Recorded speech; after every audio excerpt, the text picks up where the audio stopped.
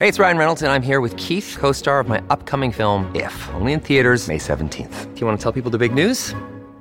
All right, I'll do it. Sign up now and you'll get unlimited for $15 a month and 6 months of Paramount Plus Essential Plan on us. MintMobile.com/switch. Upfront payment of $45 equivalent to $15 per month. Unlimited over 40 gigabytes per month. Face lower speeds. Videos at 480p. Active Mint customers by 531.24 get 6 months of Paramount Plus Essential Plan. Auto renews after 6 months. Offer ends May 31st, 2024. Separate Paramount Plus registration required. Terms and conditions apply if rated PG.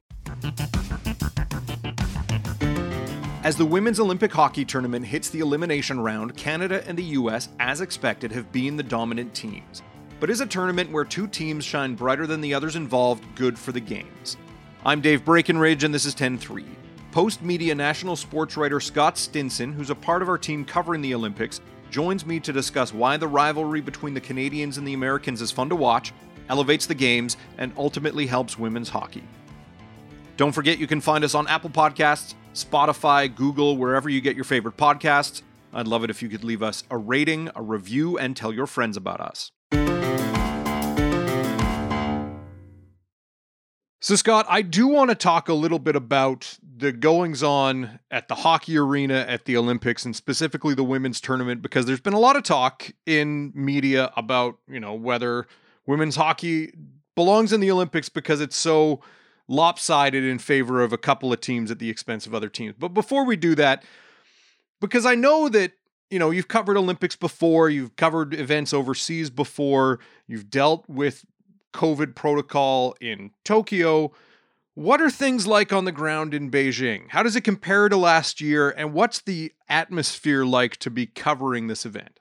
The big difference, Dave, is in Tokyo, we were effectively in part of what was called an Olympic bubble. The idea was that everybody who was either participating in the Olympics or covering the Olympics was supposed to be avoiding the general public in Japan. But it was really like a honor system, like please respect the Olympic bubble sort of thing. You were essentially free to go where you wanted. You just were told where you ought not to go. Here in Beijing, we are under lock and key, basically, and there is security everywhere. You cannot leave the hotel without passing through security, and then the only place you can go is on a bus that takes you to the main press center, and from there it's more buses to other Olympic venues. There is absolutely no way to get out amongst the general public unless you wanted to try to jump the fence or rush the gates or something like that, which as far as I know, nobody has tried to do. So they call it a closed loop, and it is well and truly closed. Mm-hmm. We are very much walled off from the Chinese public at large, and we travel amongst this Olympic loop, and we have another 2 weeks of it, basically, and then that'll be that. What's the mood like among you and your fellow travelers? Well, I mean, look, the reality is we all sort of knew what we were getting into. I think everyone kind of wondered if it would be like a Tokyo situation where you might be able to bend the rules a little bit here and there. I can't say I'm stunned to find out that it's not that situation and that it is as strict as it is. So We're here, we're covering the Olympics. It's still a very interesting event to cover. It just means you have a very limited option in terms of what you're doing when you're not actually covering events. But, there are worse things to be doing. Turning attention to the events, obviously you've been covering a mix of Olympic events, but one of the things that people in Canada are really focusing on, and you and I have talked about it on the show before, is the goings-on at the hockey rink. And specifically so far, it's been the women's tournament. There's been a lot made of how it really comes down to a rivalry between Canada and the US. And we got a taste of that rivalry in the preliminary round. And, after Canada routed, was it Finland and then trounced Russia, we expected it like a nice heated competition between Canada and the US. And what were your thoughts on the game overall heading into it? And how did it come off for you with the end result? Yeah, it was good to see Canada be tested, frankly. And they had completely rolled over their first three opponents, including Finland and Russia, who you would think would be reasonably good hockey nations. When it comes to the women's game, Canada won their first three games. I believe the combined score was 29-3. So then they got into the match against the States and they won 4-2, but it was very much a close game, a game that the Americans absolutely could have won. The Canadian goaltender, Anne-Renée Desbiens, had, I believe, 51 saves on the night. So Wow. she stood on her head. It was good to see, that Canada-US rivalry is just as strong as it's ever been. The teams are really evenly matched. They play hockey at a completely different level than the rest of the women's teams in the tournament. So it was both good and almost certainly a preview of the gold medal match, but also a demonstration of the gap between those two teams and the rest of the world. I think by this point in the Olympic program, we might have expected that the gap had been closed somewhat, but here we are with the two teams that are head and shoulders above everybody else. And as I say, it would be a shock if they don't meet each other in the gold medal game a few days from now. There's a notion going around, and I think recently there was a column by another news organization that basically said that because of this talent gap, the women's game should have no place in the Olympics because either it creates a level of unfairness or it dilutes the quality of the tournament to have these kind of gaps. But what are your thoughts on the idea that we shouldn't allow a tournament where it's this lopsided, and whether the US-Canada rivalry actually helps to grow the game? It's a tricky one because I think the Olympic decision-making bodies would have hoped that by now the women's hockey was added to the Olympic schedule in 1998. They would have thought by now that you'd have some other teams that are at least able to trade punches with Canada and the US. And in fairness, every now and then they do. Mm-hmm. Not at Olympics necessarily, but there's been the odd upset at a World Championships or a Six Nations tournament or whatever. So there have been, the rare moments, but overall, yes, Canada and the US are completely dominant. And not just that they always end up at the finals, but they tend to steamroll everybody. So it is a very obvious talent gap. I think it's kind of grown even in recent years because basically Canada and the US, they're in an arms race. And so they're putting more money, more investment, more talent into the pipeline, identifying players at younger ages, getting them into centralization camps. Like, because Canada and the US are so competitive, they're just driving each other to be better and better and better. And the rest of the world isn't. So even though the Finnish team now or the Russian team now might be better than it was 20 years ago, even significantly better, the Canadians and the Americans are that much better still. So it's not ideal. I acknowledge that. And I think the point of those criticisms has some merit. However, I think that the solution is not to just throw it out and say, well, we tried and it didn't work. I think that it's better to have this tournament and these two teams in particular be an example of what other nations can strive to be. And there's a lot of challenges that go into that because, I think the biggest problem in these other countries like Sweden and Finland that I mentioned is that they just don't have an infrastructure for girls to play hockey and young women to play hockey in the way that it's quite normal now in Canada or the States. I'm in my late 40s. When I was a kid, girls just didn't play hockey with boys or even at all. And now it's very, standard practice. You have a 4-year-old girl, you can put her in hockey just as easily as you can a 4-year-old boy. So our countries have changed their systems rather significantly, and the rest of the world hasn't caught up. And I think that in order for the other countries to catch up, they just have to sort of like decide to do it and invest the infrastructure and realize that it has to start from the grassroots level up. And I think if you throw up your hands and say, well, these two teams are too good, therefore this tournament shouldn't be in the Olympics, then the incentive for those other countries to try to do that is just going to disappear. So I'd rather see this tournament remain, the women's game to remain in the Olympics, and hopefully the rest of the world eventually, it might take a long time. There are other sports where there are very dominant countries and eventually other countries catch up. So we'll have to see what happens. We'll be right back.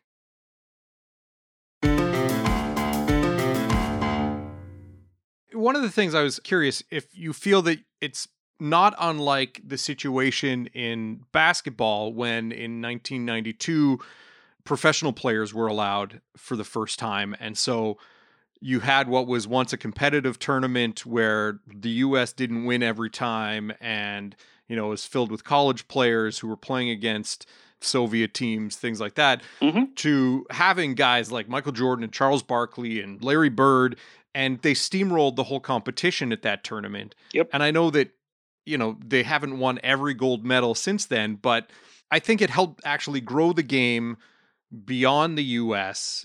It coincided with the rise of Michael Jordan, mind you, as a global sports brand, Yep. but it allowed people to see what was possible, and I think pushed a lot of countries to invest time in that sport.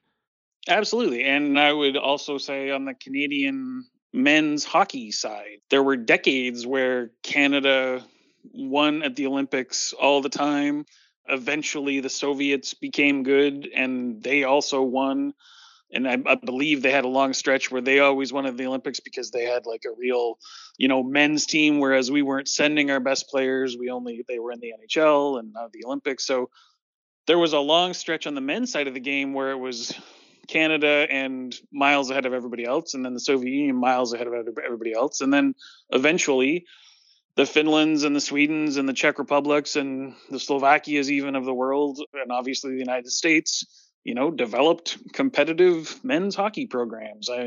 It kind of has to happen organically. The IOC can't wave a magic wand and say these teams will get better at this thing. Mm-hmm. So yes, the women's game has been slow to catch up, certainly relative to some of these other examples we've mentioned. But I don't think that it makes sense to just kind of go, oh, well.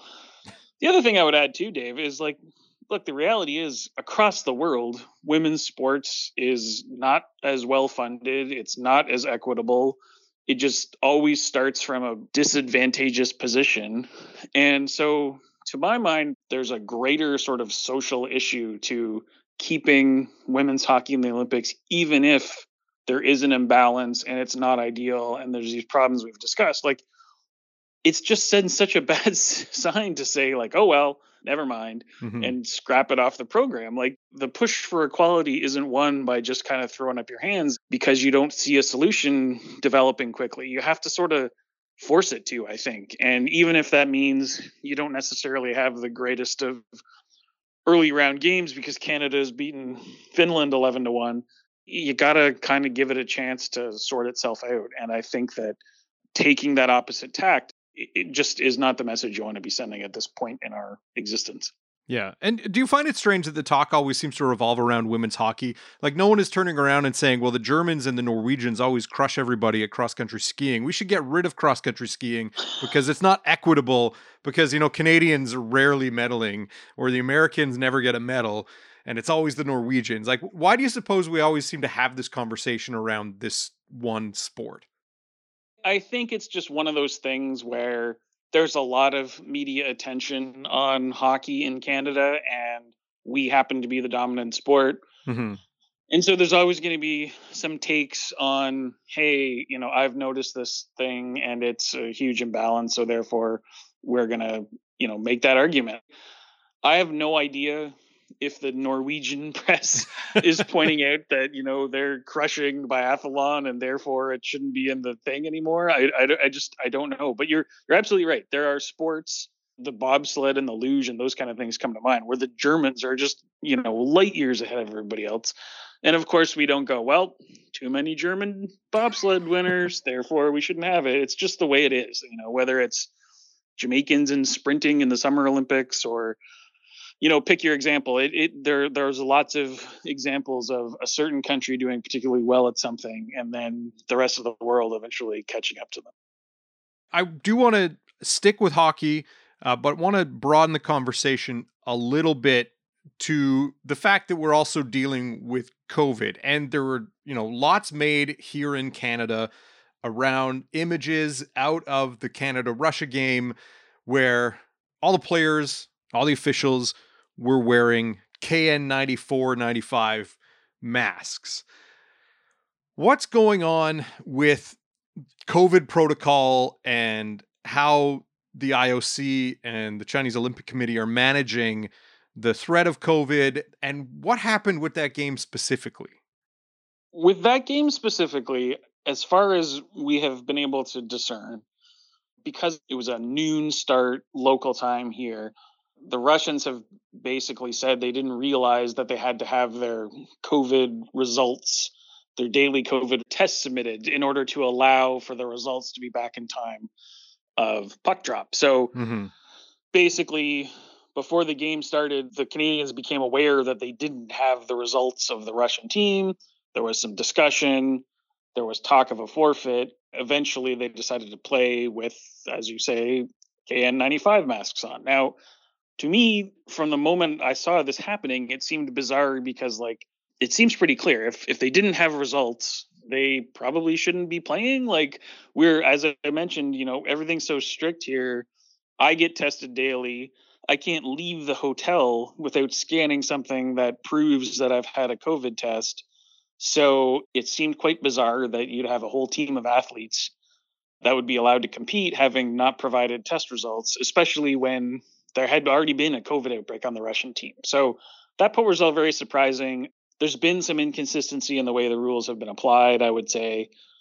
But it seems like they got through that game. Eventually, another Russian player did test positive, which certainly suggests that the Canadians were right to have been wearing masks. I just don't really understand why the Canadians didn't just say, well, we're not playing. Yeah. Like, we have a bigger goal here, and it is to stay COVID free and to compete for a gold medal. And if this team isn't going to provide us with the proper results, then we're not going to play them. Now, there's been some suggestion that the Canadians just wanted to get a game in and they felt fine playing with masks on. I think as we know how COVID is transmitted, like, it's unlikely that you would catch it on a fast moving ice surface. But anyway, it happened. It was a bit of a head scratcher. They seem to be beyond it now. We'll see what happens if for some reason they end up playing each other again. So far, no Canadians on the women's hockey team have tested positive, though. No, that's correct. No Canadian athletes have. And knocking on wood here on behalf of Team Canada, they didn't have any positive tests in Tokyo, which they've kind of admitted was somewhat miraculous. Once people arrived here, they had a couple who tested positive and had challenges getting here. But since they've been here, they haven't had any more positive tests. So whatever they've been doing in terms of being really careful and wearing masks around one another and in the village and whatnot, they've been able to avoid those problems yet. So we'll see if they can keep up that hot streak. Canada's had a decent medal haul so far, and there's been some slight disappointment. What's been your perspective on the games just a few days in terms of Canada's performance? Yeah, I think they've been kind of to be expected. I think you can never assume that all the medal contenders will necessarily win medals. There's been a couple of disappointments. Mikhail Kingsbury winning a silver medal as opposed to a gold medal was a shocker. He's been basically unbeatable through his career. But there's been some surprises as well. The ski jumping team that won a bronze medal was a shocker in the other way, in that, like, nobody had ever imagined Canada would be winning a ski jumping medal. This team doesn't even get any, much in the way of funding. So you've had some of those, slight disappointments. You've had a few people that might have hoped to medal that didn't. You've had some that you didn't necessarily expect to do so that did. So I think they're probably about on pace. I believe it's 8 or 9 medals so far on day 4 or 5 of competition. And, they had 29 in Korea. I think they're probably on pace to finish somewhere in the mid-20s now. So obviously it all depends on what happens in the days to come. The mixed doubles curling didn't medal. They were the gold medalists in Korea. So that was a surprise. But you have 2 more curling competitions upcoming that they have potentials to win medals in there. So we'll see what happens. I would say overall, it doesn't seem like it's been a disappointing opening few days to the games, but nor is it like they're blowing everybody away with their medal haul. So I think it's more or less kind of right about where you might have expected it to be. All right. Well, we'll be watching Team Canada as they compete at Beijing 2022. Scott, thanks for your time. Okay. Thanks, Dave. Have a good one. 10-3 is produced by Sean Knox. Theme music by Bryce Hall. Thanks to my guest, Scott Stinson. More from him and the rest of our Olympic coverage team at nationalpost.com. I'm Dave Breckenridge. Thanks for listening.